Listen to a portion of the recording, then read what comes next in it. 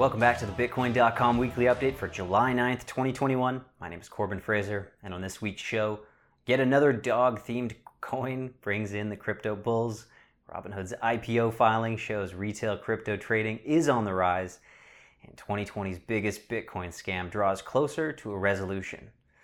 Yet another dog-themed meme coin has emerged, this time on the Binance Smart Chain. Baby Doge is a BEP20 token that popped up last month and saw a tremendous surge in value after Tesla's CEO Elon Musk gave a bizarre nod to the coin on Twitter last week in the form of a popular children's song. I believe it was Baby Shark. So while Musk was hyping dog coins to fans who lapped them up without much thought, it's not really anything new, but Baby Doge has managed to preserve a good chunk of its rise in value so far, even without further help from the space rockets and electric car sales guy. So the community coin, which claims to partner with a charity known as Pause for Cause, seems to have already have an enthusiastic core of supporters, joining other Dogecoin-inspired tokens like Shiba Inu. And then there's also Dogelon Mars.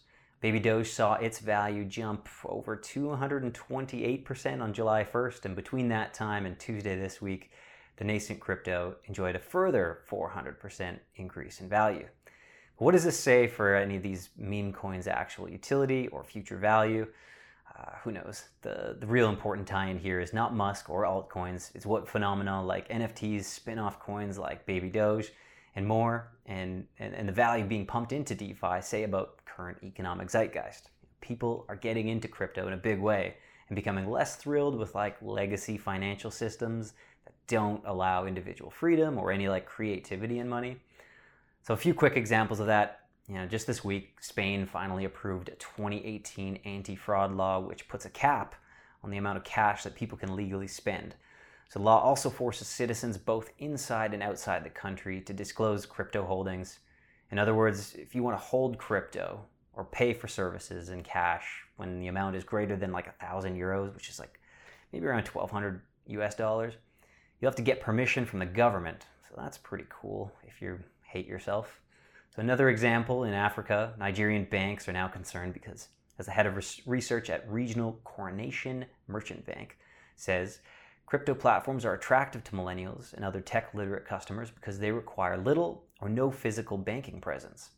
So the same representative noted the obvious benefit of cryptocurrency banking platforms is that they are cheaper than traditional banks. For many of us, that's why a lot of us got into this space.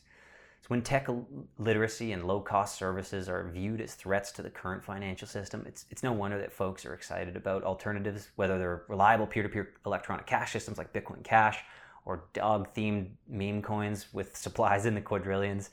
Demand for decentralized money, it just continues to grow, and businesses attempting to bridge that gap between like legacy and emerging financial markets have some hard numbers to prove it ultimately.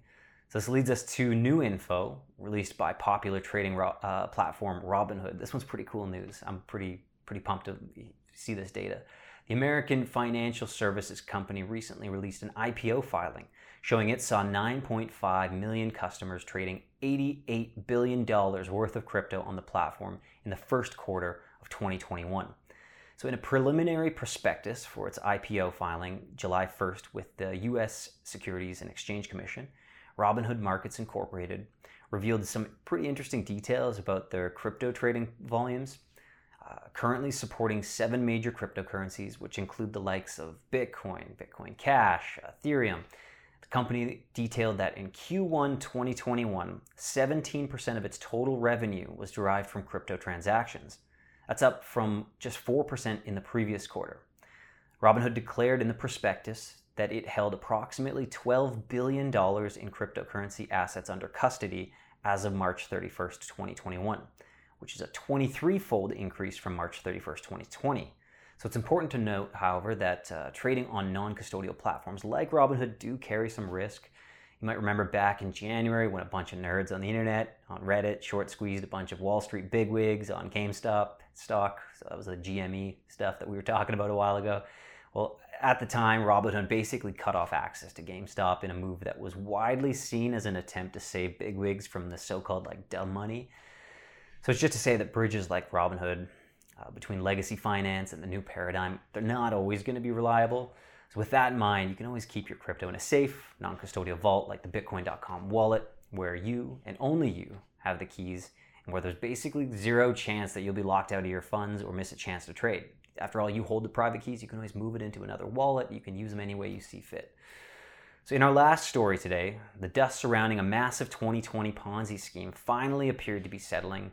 Mirror Trading International, the group Chainalysis called the biggest crypto scam of 2020, has been hit with a final liquidation order, and more Bitcoin has been recovered. 8,000 BTC tied to the scam, which originated out of South Africa, have been traced as a final liquidation order, which has been granted by the country's Cape High Court. This follows 1,280 Bitcoin surrendered by the former Mirror Trading broker FX Choice back in March. So there's been this ongoing battle since the scheme was outed in late 2020 between these liquidators, which are urgent to shut down the scam and declare it a Ponzi, and then these lingering representatives of Mirror Trading who wanted to postpone the whole proceedings. Most notable of these opponents is 50% shareholder Clinton Marks, who stuck around after CEO Johann Steinberg disappeared back in December of 2020, and has been claiming that it's still too early to liquidate the company.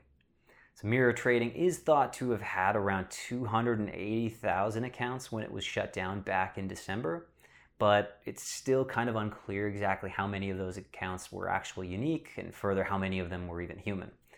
So reports note that investors' downlines could be extended to include even their pets, which is kind of a nice little throwback to the dogs again.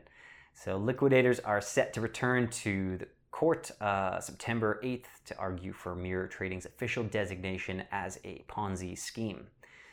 So, well, folks, it can indeed be a dog-eat-dog world out there, so stay secure, keep your own crypto keys, and as always, don't forget to hit the like, subscribe, and bell notification buttons below. We'll notify you next time we've got a video. Go check out Bitcoin.com and grab the Bitcoin.com wallet app. Have a great week. Thanks, guys.